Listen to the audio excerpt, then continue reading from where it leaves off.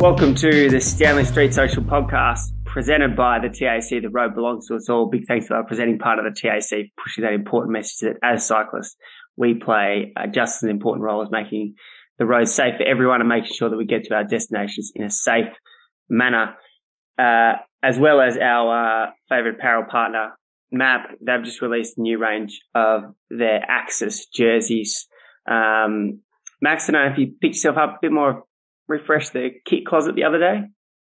Yeah, I'm thinking about doing a ride up Buffalo actually in the buy. So I want to look trendy out there. I haven't got it yet. You got to sell me what. Well, what the I'm best telling kit you, is. It is MAP.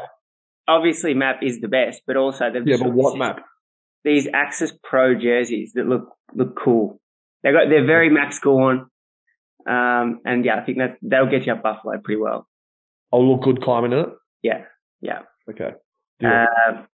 So big thanks to Matt and the TAC. Welcome, Max. Another win on the weekend. Little trip to the other end of the country, but all smooth sailing by the looks of things. That's basically a trip to America. That's a completely different country over there in WA. Everything's like America. Everything's big. Like the supermarkets are huge. The hardware stores are huge. Like every fast food place is huge. I feel like Perth's the same. Like everything's really, really big. They've got a mad COVID crisis going on at the moment where like 20,000 is their number. So like no one was in the CBD. Hardly anyone at the game. It was a bit of a weird trip, but we got the W. Beautiful. Cambo down south. Welcome. Thanks, Alex. Thanks for having me. It's good to be back again after such a short break from our last pod. Getting a little bit of rhythm here. Well, we could have actually done one on the first. It wasn't technically a rest day. They had a transfer day from it felt a bit soon. 3 days in. Yeah. But you've been enjoying the race? I have been. Unfortunately, unlike yourself, I'm not in the time zone to be able to watch it in the afternoon.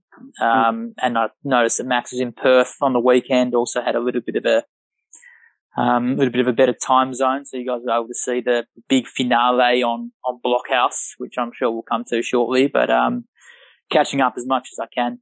No luxuries of staying up late. Now that I'm an employed person, none of this luxury. So that's all part of it. But really enjoying it, and I'm looking forward to getting through the first 9 days with you boys in a sec.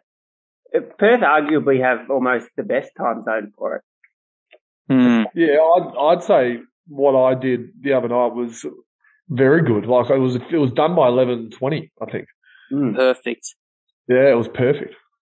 Yeah. No distractions. Like it's late at night, but it's not too late. You can do 11:30 every night and be fine the next day. That's no problem. There was just this weird issue with Eurovision at the moment, which I'm not over the moon about. So Eurovision was delaying. So on normal TV, I did watch it on demand, so I was able to get my laptop out. But on normal TV, it didn't start till like 9:30 Perth time, which is 11:30 Melbourne time, which you're talking like the last 40k. So yeah. Eurovision's cooked it, but oh well. Do you want to go through stage by stage? Do you want to talk about your highlights? How do you want to? Listen, as the host, Alex, you drive it, and we might just start with Max and I will follow. We might just start with stage one, which it started in Budapest. Was lucky enough to get to Budapest. There was a gazillion thousand people there. It was cool to be at a bike race. Like it was cool to be there. And I think like, you know how everyone talks about cycling's a TV sport. Cycling's a TV sport. It is a TV sport. And to watch it was a genuine pain in the ass. But to be there, like there is something in that. And having not been to Tour Down Under for a bit, not been to Cadel Inspiration Road Race for a bit, it was cool to be at the start. And Hungary turned it on. The finish ended up with Caleb splattered on the left-hand side of the road, Matthew with the pink jersey. Talk us through the stage, Max. What do you think? Did you try and get an interview with Caleb post-race?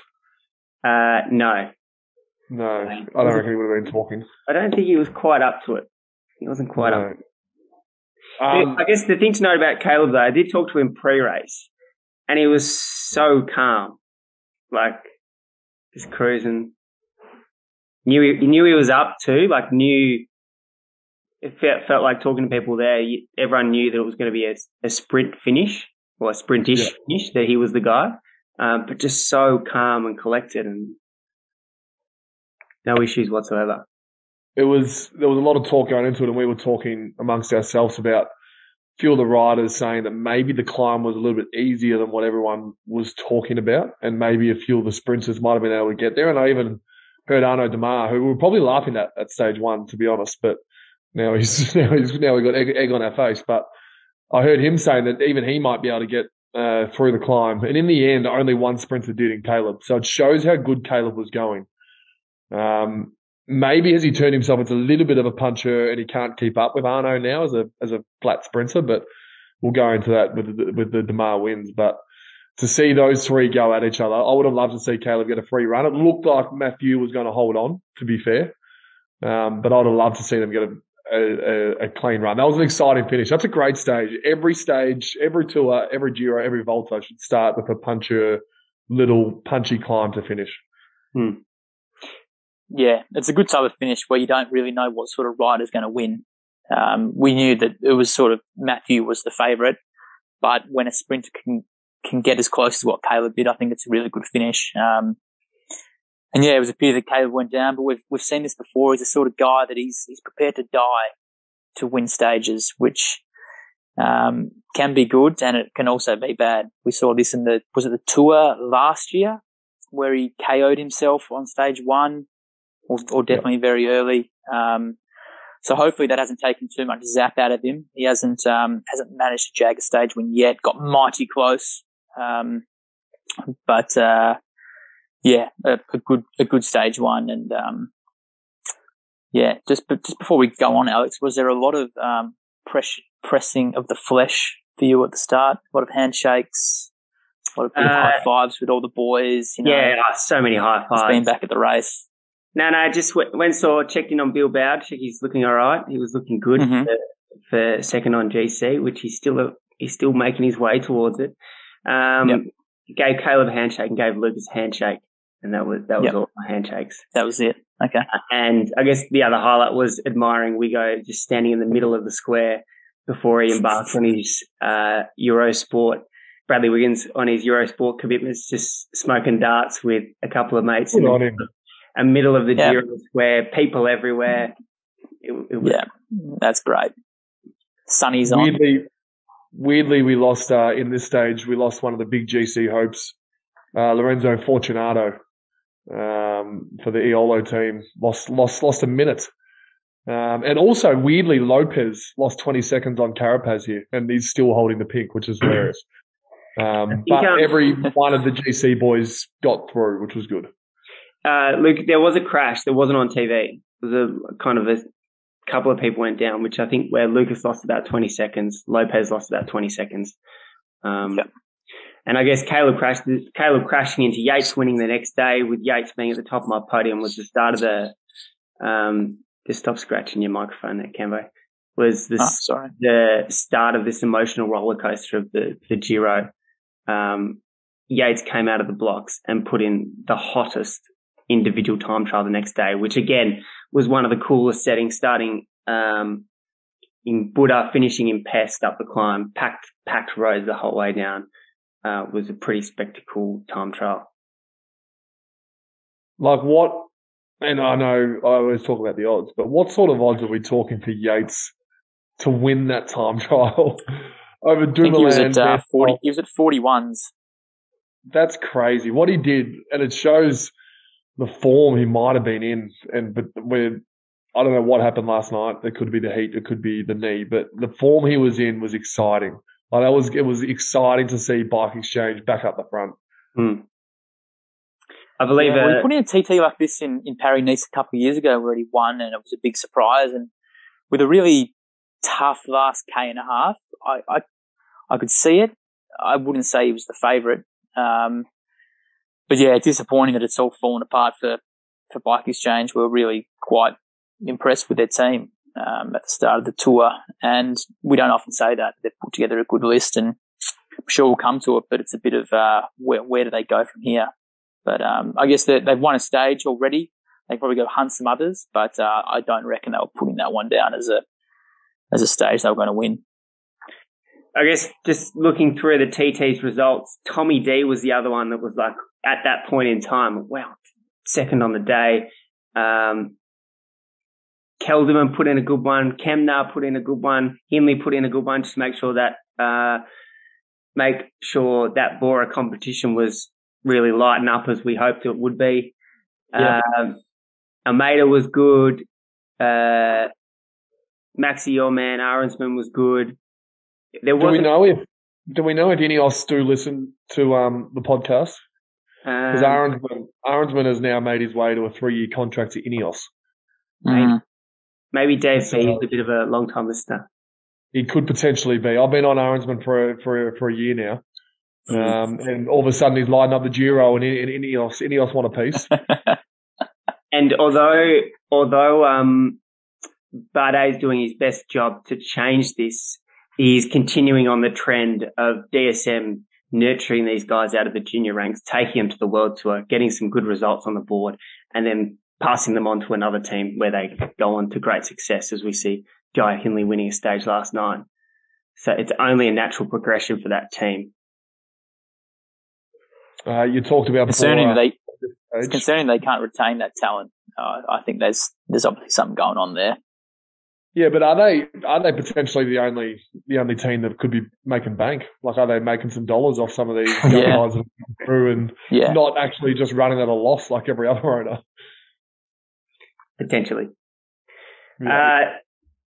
Stage 3, the first sprint, the first time we got to see this, and this was this was something I didn't mind also Max talking about, that the uphill finish should be the start of or that kind of unknown uphill finish should be the start of every stage of the Giro. We had a time trial, a sprint, and then we'll get to this, but then we had a mountain climb the next day. So we had everything just covered in the first few days, and Quick-Step delivered the goods as expected, as they have been, and Cav was the beneficiary of all of it. Certainly wasn't the normal Quick-Step. Cav had to do a much longer sprint. Morkov was left, I think he got on the front with maybe 900 to go and left with 600 to go, so Cav had a long way to go.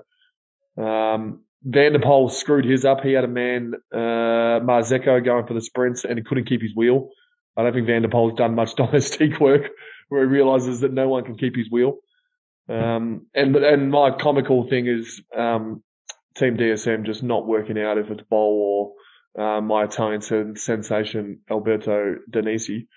But it delivered everything. Arnaud Démare, if you were a betting man like I am, you watch Arnaud Démare on stage 3, you realise that he is finding form. But I still think Caleb's the fastest. He just has had a rough bit of luck. Campo, break down for us. Well, I don't have the tape in front of me and can't remember the ins and outs of it, but what I do remember is that the Cav went long. He went really long. That sprint was so quick. I think the last 15 or 20 seconds was over 70k an hour, which is just absolutely rapid. Cavendish has still got that pace and power that he had when he was, 25, 26. And with that big win and Fabio Jakobsen getting rolled up a little bit in Tour Hungary, I guess the talk of the town will now shift to, should Cavendish go to the Tour de France? He's lost Michael Morkov here. He's had to go home through illness.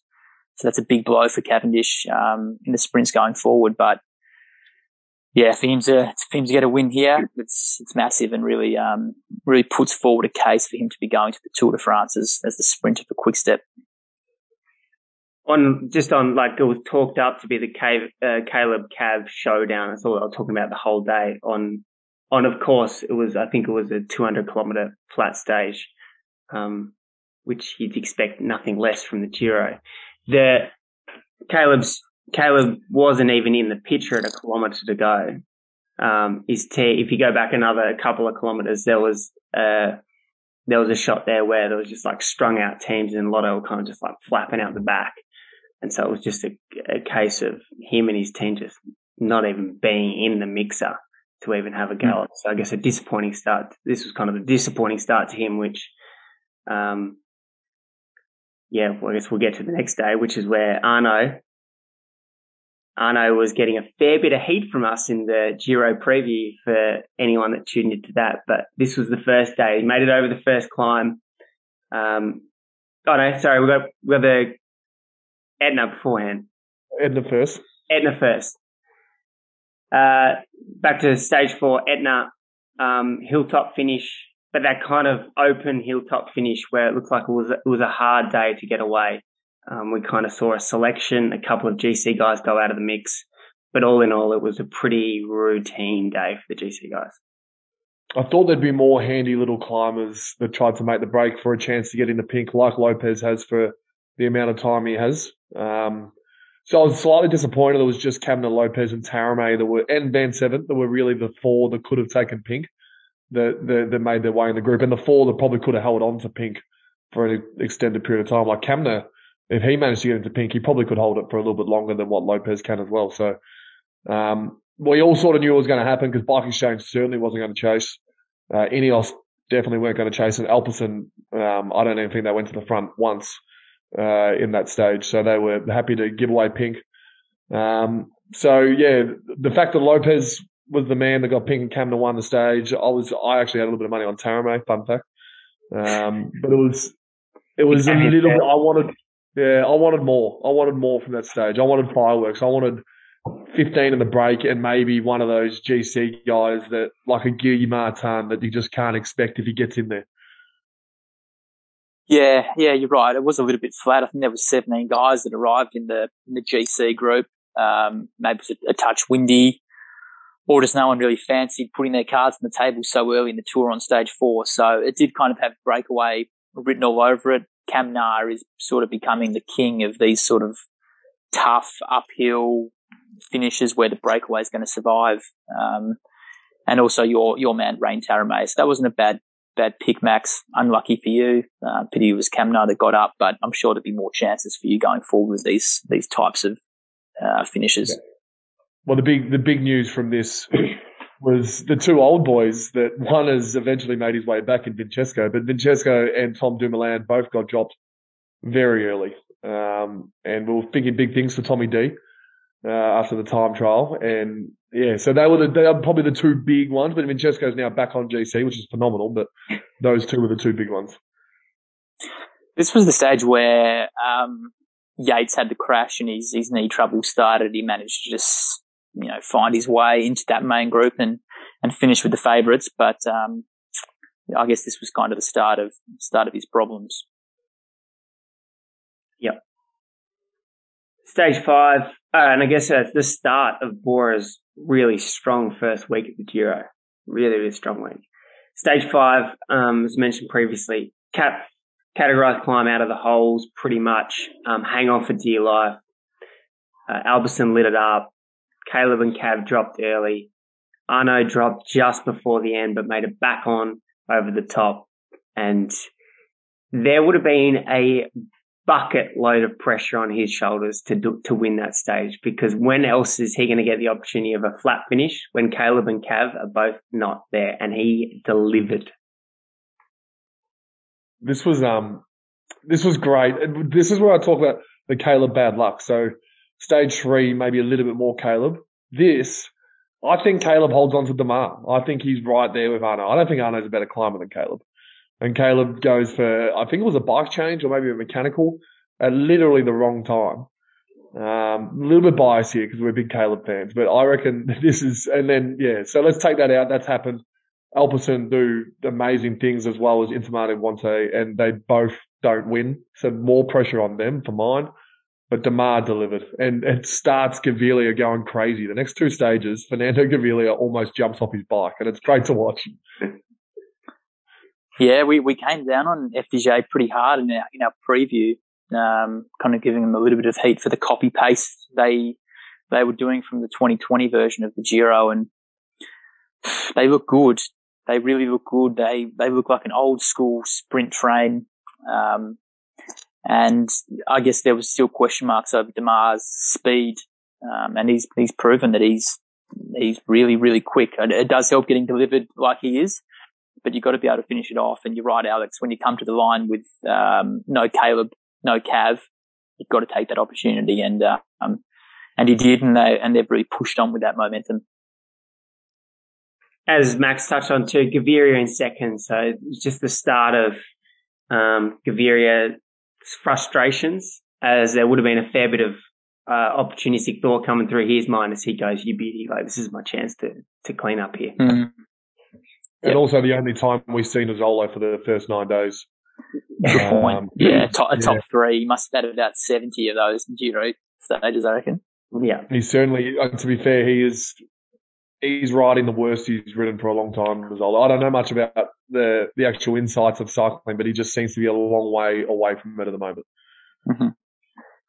I guess the other guy we haven't really touched on yet is Germay and how everywhere he's been since stage one, coming second. I think he's ran top 5 about 4 or 5 times since. I like this Wanty group, how they've got a guy, like they're in and amongst it. They've turned their team around, and it's cool to see them going after at the front, not just making up the numbers in the breakaway. Are you referring to Pozzovivo? Yeah, are you referring to Gourmet or to Pozzovivo? Well, we will get to Pozzovivo later in the piece. Did Pozzovivo make it in the group on the on Etna? Etna? No, he lost about 20 seconds. He was literally the first rider behind that group of 17. But then he's riding himself into the Giro. Just riding himself into this tour. He's 40. It takes a long time for him to warm up. We'll give Cambo about 20 minutes at the back end of this when we get to stage 9, just to roll through his Pozzovivo summary. The next day, another sprint, and this was where the first sprint where we got to see the big three now, with Damar in there going at it at the finish. Caleb was in the mix. Just locked onto Cav's wheel like you wouldn't believe. Cav was there. Nizzolo was there. Bauhaus was there. Germay was there. Thoughts, Cambo? Yeah, it was a proper good sprint. Caleb's positioning was a lot better this time. He probably got the wheel that he wanted in Cav. And then it was a genuine photo finish, tight width in it. Again, though, Damar and his FDJ team, really, really strong, gets him in a good position. Just hats off again to Miles Scottson, who we haven't seen a whole lot of late. But again, just finding his rhythm in that FDJ train. And if you had said Damar was going to win 2 stages in the first, 6 days, I reckon we all would have laughed. So he's probably the quickest guy here. And then the next time the sprinters go head to head, he's going to have to be the favourite. Especially with Michael Morkov no longer being in this bike race. I feel like that opens up a lot of things. Morkov going, all of a sudden, the quick step lead out train might not be the one to hit your wagon to. Max, is Damar the quickest guy in the race? I'll hold my judgment. Well, he wins a reduced sprint, and then he wins literally because Caleb's arms potentially aren't as long as his. So it was well timed. Yes, he's won 2 stages and looked second. The thing that I remember from this stage I alluded to in the last, when Gaviria started his losing his absolute marbles. Do you remember this? Bowl was doing a lead out for Albanese, and then Bowl tried to veer off to the right and just went straight into Gaviria's line. And then the 3 most mediocre sprinters in the race all just go down and finish in the 20s. So on Germay, we didn't answer because we wanted to talk about Pozzovivo. He is literally the Peter Sagan. He's like the new Peter Sagan. He's a 22-year-old Peter Sagan, just coming top 5 in literally every stage. The good thing about Gaviria's sprint too is that even though there was no space whatsoever between the 2 DSM guys, he still went at it like there was a 2-meter gap and just tried to split the middle. Somehow kept it up. I believe he got relegated for his. Yeah, the thing was he was so far back, so he needed to just try and do something to make it look like he was trying to win. And then when he got boxed in, he just waves his arms like it was someone else's fault. So it's important to do that. Blame someone else. I actually think he's riding his best he ever has. He's just, so's Damar, and so's Caleb and Cav on another level. I think we're actually seeing the best Gaviria. He's not getting dropped in climbs, and he's finishing in top 3s. Yeah. The only problem for him is he's an ex-quick step rider. So he's maybe never going to get back to his quick step form unless he goes. Well, Formulo doesn't even want to ride for Almeida, let alone ride on the front for Gaviria. Just important to note that Vendrame, Consoni and Albanese were all in the top 10 in this sprint. So just keep an eye out for these three boys going forward. They're obviously the informed tier 2 Italian sprinters. So I'm sure Maxi's already got them noted in his black book, but just one for everyone else. They're going to be coming up against the big German Bauhaus at some point, and I think I stand by him winning the stage. He needs Caleb, Damar, and Cav to all go, but it could happen. Which is possible. Yep. We saw a breakaway stage 7, 2 jumbos in the group. Tommy D off GC back in the breakaway. Kun Bowman taking the win in which they needed. They needed to deliver on that. They needed to get that reset after the GC of Tommy D going out the hoops. So a good stage for Jumbo. Yeah, when you got 2 in the break, you go, Max. You go, Max. This was really good to watch. The fact that Dumoulin sacrificed himself for a fella who hasn't won a stage. He's been on the radar because we love our domestics that managed to get in the final 20 groups up great climbs, but he's never actually won a stage at 28. So to see Dumoulin ride for him, I actually really, really liked it. I really liked the scenes. I really liked watching it. It wasn't a boring break stage. It was if you had eyes on the peloton. They did nothing, but it was good to watch. Good to see Jumbo win different ways. Did you also enjoy, Maxi? I imagine your man Mollema being in the move, second on the day. He just needs that one Giro win to get the hat trick. I mean, it's a big thing. A lot of sprinters have the hat trick, but not many climbers. So Mollema's out there. He'll go. He's got the pink jersey at the moment, so it's a very unique situation for him to be in. And he was supposedly riding for Ciccone, who, I mean, we'll get to it, but just ride for stages, please, Ciccone. Like, I don't know what's going on. Every Giro we say this. The cycling gods have sent him a message, though. Yeah. What do we think about Formulo being in the move? Obviously, Almeida's on GC, so it's okay just to send him up the road. It's not too trek, just having your workmen up the road going after stages. I don't think it's a problem. I mean, it was never really going to be a stage for UAE to control. Sort of did have a breakaway written all over it, so why not put, a sensational climber in Formulo up the road for a sniff? And yeah, when it comes down to that last 20k, there's a little bit of luck involved. And obviously, when you've got 2 riders, it's up to you to win. You've obviously got more chances of winning. You cook more things up, and in the end, that's what happened.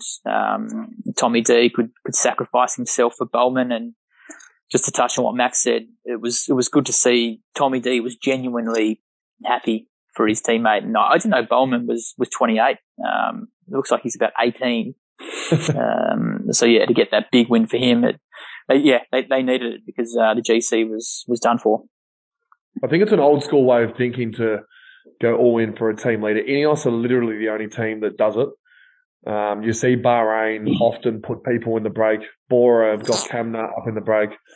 And UAE do it as well, and Jumbo do it as well. So I think this is the new way of doing it. I think is Formulo the man I think he's the key domestique for Almeida, so maybe not Formulo. I think Ulissi or Kobe are probably the better options to put in breaks, and they may be tonight, to be fair, as we're recording. Who knows? This could turn out to be a really good podcast. I think one of the UAE boys will get in there again. But, I think Ineos the only team that don't do it, really. Yeah. Stage 8, the street circuit, laps, and it was some stage. To Max's point, where I think there should be an uphill, kind of half uphill finish on every Giro opening stage, I think there should be more circuits in bike racing. This was a good tapper to watch. Max? And the winner, and the way he went about it, Thomas again.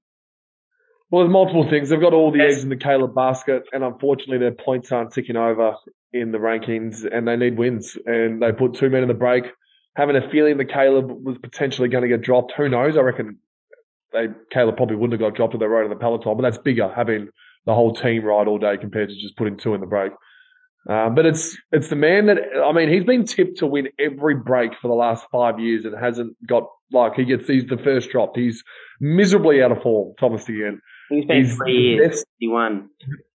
The best Twitter follower I have, bar Elon Musk, really. Like, he's right up there. And again, Harm Van Hoek completely sacrifices his last 2K to get it done. People must like there's a chance Van der Poel goes in the break again tonight. Hopefully he ages well. People like when Van der Poel gets in the break because it's all based on him, and then they can get a little attack out and they can get away. It's a shocking position for Van der Poel and Girmay to be in. But Lotto capitalised and they got in a pretty weak 4-man break and they got it done. The thing I love wouldn't have been one that they would have penciled in for a win street circuit around Napoli via Thomas Degendt, who Max mentioned his Twitter earlier. I think he tweeted recently in the last couple of seasons that he's just not up to the level anymore. He doesn't know how he's going to win. And here he is, 2022, winning stages of the Giro. So a real grafter. But also the way that he's like, all right, Van der Poel, Girmay are in the group. Big problem. Makes the move that sticks with a teammate, is riding for Harm, it feels like, until that final climb, and then all of a sudden switches roles after doing a bucket load of work for the last part of the race, and then towels him up in the sprint. Thanks for coming. Just experience, mate. It's time in the middle. Exceptional work. The biggest thing that happened on this stage was Guy Martin gaining time. How did they let him up the road? Oh, this guy. Now he's definitely going to sniff out a top 10 off the back of that. Another top 10. Confidence gets some points. Everyone's happy. The stage 9, first GC showdown we got to see. Actually, you're watching it live in Perth. Yeah, that was good. I'm glad I watched it. I'm glad I tuned in. I saw a lot of it. Saw about the last, about 100K. Nice. And it was good viewing. Ineos, I saw when Castrovillo randomly went on the front from about 90K on. That was about when I tuned in. And they're not wasting, like the break. I don't know much about this Climb Blockhouse, but I feel like the break would have needed like 7 minutes to be able to survive. Like the way these guys were going compared to what Diego Rosa could have done up there. So why Ineos going full gas? Like it just didn't really make sense. And why it was Castrovillo, why it wasn't Swift or Tulip, who didn't do much of a pull when they got the chance. So I feel like they went too far in. They wanted to make a massive statement. They thought Carapaz was the best man in the peloton by a country mile.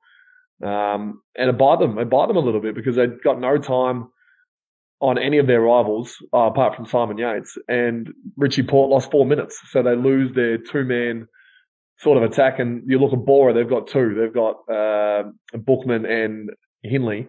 You look at Bilbao and Landa, both for Bahrain. Then you look at Arensman and Bardet.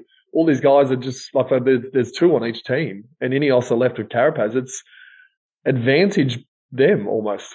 Yeah, it's a good point, Max. It was interesting that they really did sacrifice Richie in that way. Yeah, he blew the group to smithereens, a la 2012, 2013 when he was riding in that domestique role for Froome and Wiggins. But you're right to blow him up, to lose 4 minutes, to isolate Carapaz going forward. So you're right. It was a big statement that they're probably the strongest team here, but I'm not sure whether it was the best thing for them to do so early in the race. And I know it's, almost halfway through, but it seems like every year the Giro lasts 2 or 3 days where it's won and lost.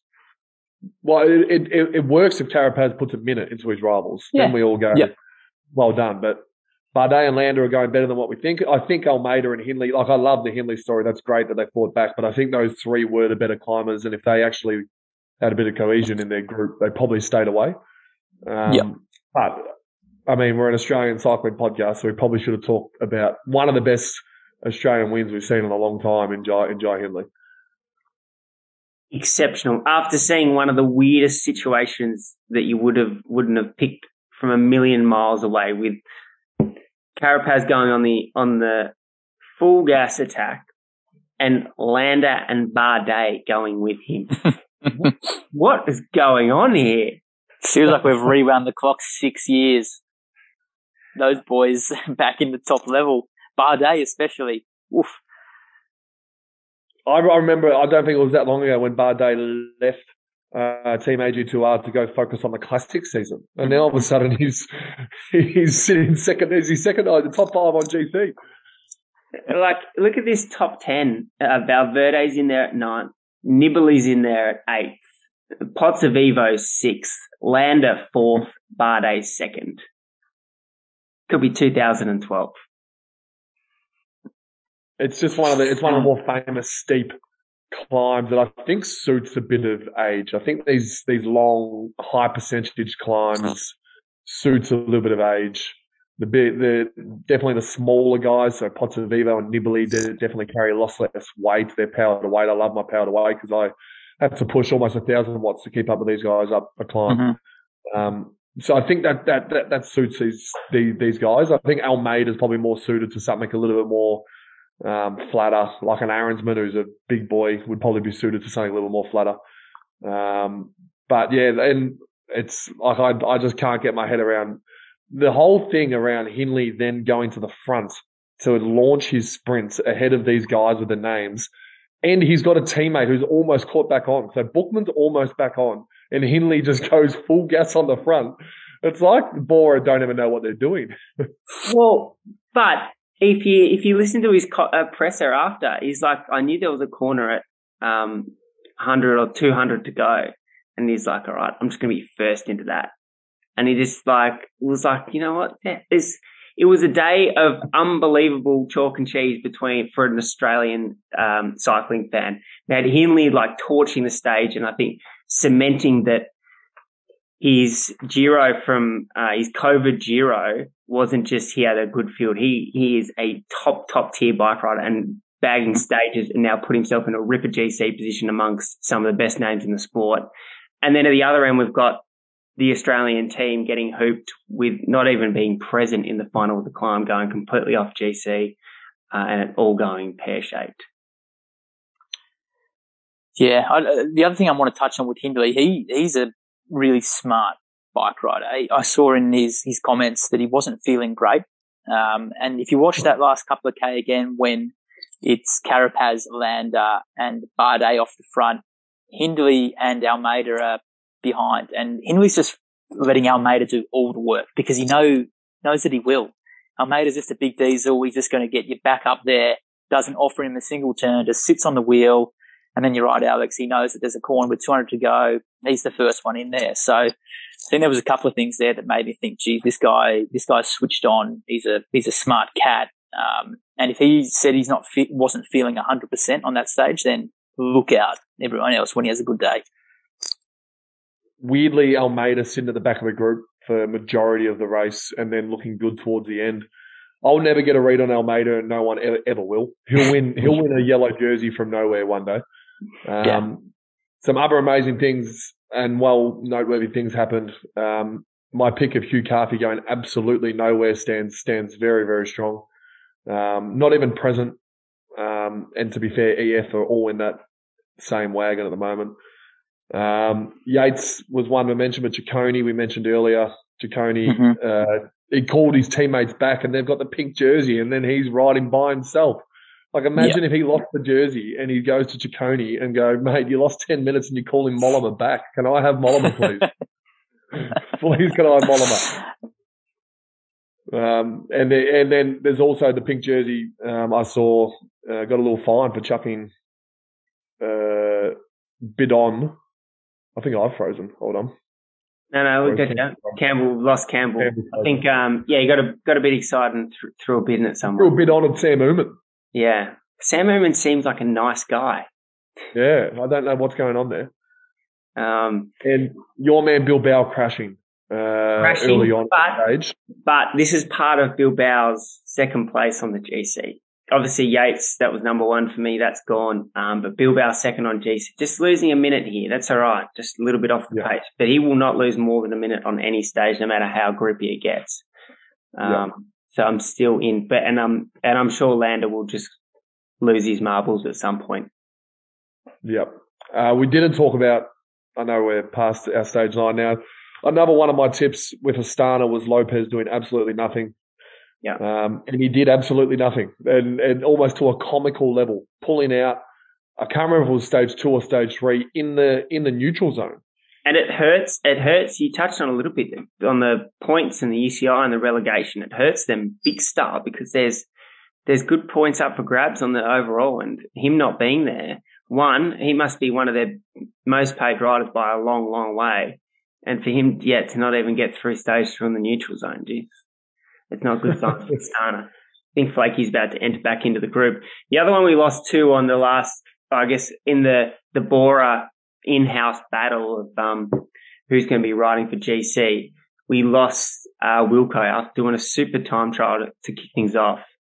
We lost Wilco on that stage, losing 10 minutes, finishing around the Bike Exchange boys. So, but where do you sit with that? If I get it's a 3, and this is what hurts when you have 3 leaders. Is Wilco goes down, he needs someone to pace him back on, and Hindley and Bookman have every right to stay, but Kamner, are they thinking they're a chance to get pink with Kamner for a couple of days, and that's why they keep him in there? But surely they hold Kamner back to ride Wilco back to the group.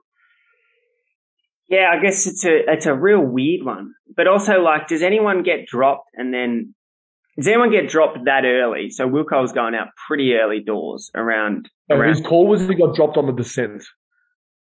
Oh, yeah, that's right. Wilco had the mechanical. Yeah, so he was blaming the disc brakes for losing 10 minutes.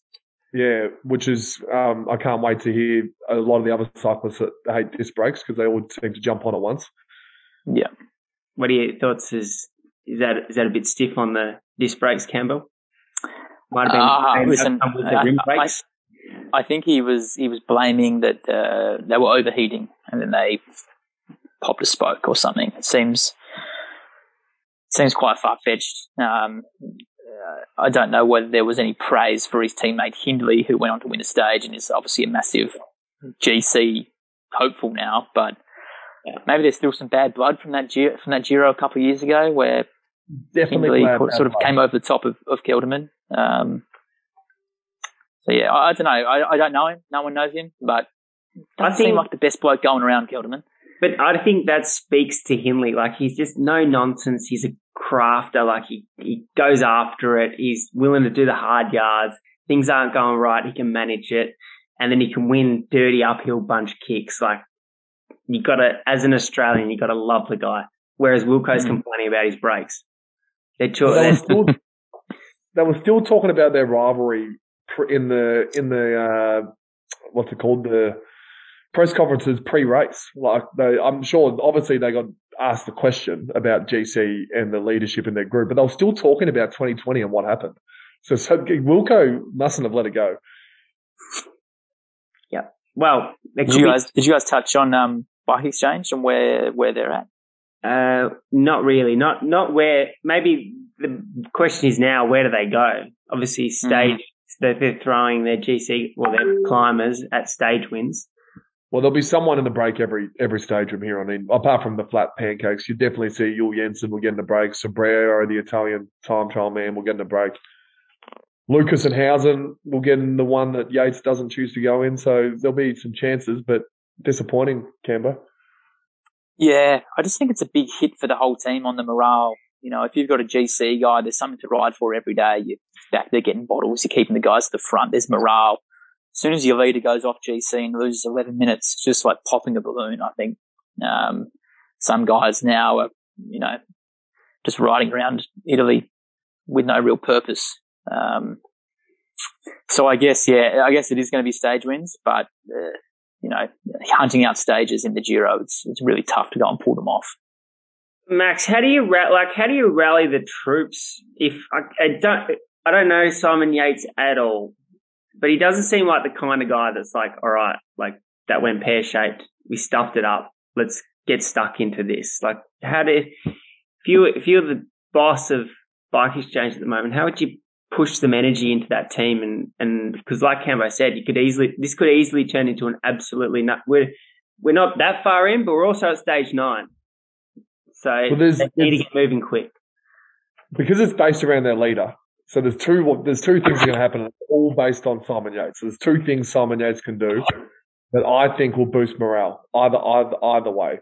One, he blitzes it and wins a stage in the next 2 or 3 days and says, "Sorry, boys, I had an off day. This is for you. Let's pop the champagne." Great. Or second, he shows a bit of vulnerability and says he's not going as well, and he rides hardcore for one of these boys in a break and shows that he can take a back seat. Yes, I stuffed up. I had a bad day. But hey, Lucas, I'm going to pace you into this group and I'm going to get you up one of these climbs and we'll put you in there. So there's 2 ways you can do that from captain. I think it's based on Simon Yates. What Cambo said, there's a balloon popped. They could be walking on eggshells in and around the bus. Like it's based on what Yatesy does. I like it. If he sits cold in the peloton and rides his way around Italy for no reason at all, then I can't even if they had 8 men in the 9-man break, they're not winning. Where does imagine if you had 8 men in the 9-man break and didn't win. Cambo, have you got your eyes on any other teams that need to lift? Well, Max has already had a little bit of a clip at EF. Mm-hmm. Besides that, I don't. No team really jumps out at me as underperforming. Obviously, there's some teams here that we don't really expect anything from. I'm talking about the AG2Rs, the Drone Hopper, these sort of types. But everyone else, Astana could have been put in that category, but Vincenzo on Blockhouse puts his hat back in the ring. He announced on Processo della Tappa early in the tour that he's retiring at the end of the season. So this is sort of his last Giro. So, he's a proud Italian. So expect him to really go down swinging. So expect to see Vincenzo there or thereabouts, whether it's going for a podium or going for a stage. So they'll come good. But I think, they're probably the main ones that we've already clipped. Bit stiff on Drone Hopper. Safacion, who I knew nothing about until last night, who it turns out to be a daredevil on the descents and then got himself a bit lost. They've had like a man in every break, including 2 in the stages that no one else wanted to go in. Like they're ticking their box. Exactly. Yep. They're always going to be in the breaks. Iolo are ticking their box with Diego Rosa fighting for the polka dots or the mountains jersey. I think that's an exciting way for them to stay relevant. Bardiani's probably the team that I dare say have done nothing. Mm-hmm. And then the pro teams, like EF I went, but then Israel and AG2R you can stick in right with them. Israel, sorry. They've had Nizzolo, who's been top 5s in a few sprints. It's not enough though, is it, to get the podcast off their back? Oh, it's just like, and I get they're all trying their hardest, but like where to for some of these? Like AG2R, I don't actually see where they get a result in a Giro Tour or Volta. Ben O'Connor, that's your Ben man. O'Connor, yeah, that's a bit stiff on the Aussie Ben. So Ben's our man. Mm-hmm. EF. Magnus Cort will do something at some point, but they can't be hanging their hat on Magnus Cort and Rigoberto Urán for the rest of their life. Mm. And Israel, I've got nothing for you, unfortunately. Alex Dowsett he'll get in a break. That's literally it, though, isn't it? How do they win? I don't know. Alessandro De Marchi goes back to 2009. Yeah. So we're harsh on him. I'm sure there's an Israeli supporter that listens to the podcast, and one of them, like I know I've had some feedback on how I've talked about Omar Goldstein, who's a favourite of a lot of the listeners on Stanley Street podcast. So I'm sure there's some Israel fans out there, and I might be going a bit too hard on Israel. Did you get some social feedback on your criticism? I got some feedback about Omar Goldstein when he decided to win a race. I think they were racing a 4th level race in Ethiopia somewhere, and Goldstein won, and I'm glad he did. But and the critics came after you. The critics came after me. Yeah, well, Max, that's all part of being on a global podcast. You've got to take accountability for your words. I would have gone hard at Lotto as well, but again, pure. So yeah. Max, have you got any stages you're eyeing off for the punt in the next week? I never look too far away, Alex. I always look at just the next stage. I know it's a pancake after tonight, so that you always look at. Sorry, I take that back. You look at the next stage because if it is a sprint stage, the sprinters might hold back. And tonight's an interesting situation because you got 100 k's of flat, and then this little medium mountain sort of finish. Last sort of climb is 20 k's, 15 k's to go. Sprinters probably do get over it, but there's probably a break. To be fair, I don't think they're really the hardcore chasing the break. Will Van der Poel be in there? Will Gamay be in there? Will they win from the break? I don't actually. There could be so much that happens tonight, but I've got to leave with a tip, don't I? So I think if it's the peloton, I think Caleb gets over. I think he's highly motivated, and Lotto will happily do some work. If it's in the break,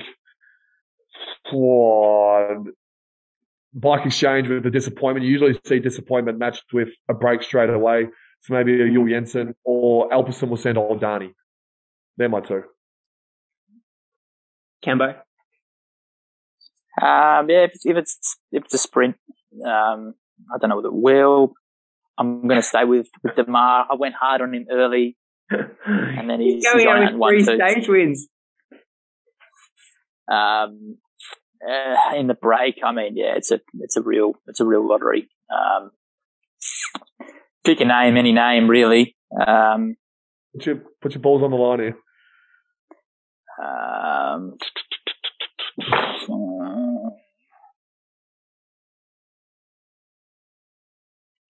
This is great podcasting. Yeah. So while Cambo has a think about who he's going to pick, I think Caleb from the group, after a bit of energy in Lotto Soudal after the a stage win, not from him, bit of pressure off his shoulders, good energy in the gym. Or I've got 3 options. Germay, if there's like that heart that Inter Wanty and Alberson ride hard around that final circuit. Or Magnus Cole puts himself in the break and gets Max off EF's back. I'd love it to happen. I'd love for it to happen. Do you think I enjoy, Alex, coming in here and talking about EF every day? I'd love to see EF succeed. Cambo, who's your pick from the move? From the move, yeah, I like the idea of Bike Exchange going out hunting, and the guy for the job is probably Jules Jensen. Okay. Wow, so we've both agreed on a 250 to 1 shot. That's Jasper Stuyven and Milan San Remo like that. Yeah, get it on Jules Jensen. Any final comments? Well, we can just. I'm just going to quickly run through what I think will happen GC wise, and you guys happy. We could revisit our GC tips. Lopez will hold on to pink for a little bit longer. I think it's stage 14 that could be the one, which all of the other GC teams would like. Basically, everyone's in until Nibali, who's sitting 13th at 3 minutes, and then Arensman's 12th on 90 seconds. So technically, the top 12 can all have a shot. I think Ineos lose it just on base of numbers. And it's whoever out of Landa and Bardet is going the best. So I'm going to say, just because I'm an Arensman man, I think it's Bardet. I think DSM do something. Wins the Giro. I think the time trial might hurt him, but it hurts Landa and it probably hurts Carapaz to an extent as well. Unless if Almeida's within 20 seconds going into the final TT, Almeida might win, but I'm going Bardet. Campbell? Almeida is just a dangerous guy. He just never ever goes away. He never loses that big time. And if it comes down to that last TT, he's probably the best of them. But I'm going to stick with Carapaz. I know that he doesn't have another GC rider on his team now with Port going 4 minutes down. But I just think that he's really hardened in these 3-week races. It's going to be a filthy day, filthy weather, and he'll handle that better than anyone else. I think Hindley holds in top 5 with the 3 big names, and the 5th surprise packet for me will still be Mr. Consistent of a Bilbao/Valverde. Valverde nipping into the top 5. Well, he's next to Bilbao at the moment, and there's no more of those nasty little things that Valverde doesn't like, those punchy 13% climbs to finish. I don't mind it. I think, yeah, and Aussie skew, but Himley's got to be around the mark, especially if Campbell's right on that he wasn't on 100% the other day and he was still calculated and composed enough. We've seen that he can go the distance in the Giro now. I think he's going to sneak his way onto the podium. Carapaz to stay there. My heart says Bilbao gets second, but I'm not sure that's quite. The points jersey's game over. It looks like Demai will win it because I don't think the other sprinters will be there. Yeah. Unless Demar wins another stage and then it's like stupidity. Why do you leave? You can probably hold green if you just ride to stay on your bike. Yeah. Youth jersey looks like it's Almeida's, although Aaronsman I'm relatively bullish about. The King of the Mountain could be one of the more fun things to watch. The good thing about this Giro, though, is that the youth jersey is back in action as a applicable jersey. It's not just Pogs. It's not just Pogs. All the old bros have made it interesting again. Yeah. Thanks, Max. Thanks, Cambo. Thank you, guys. Check back in after the next rest day. Great.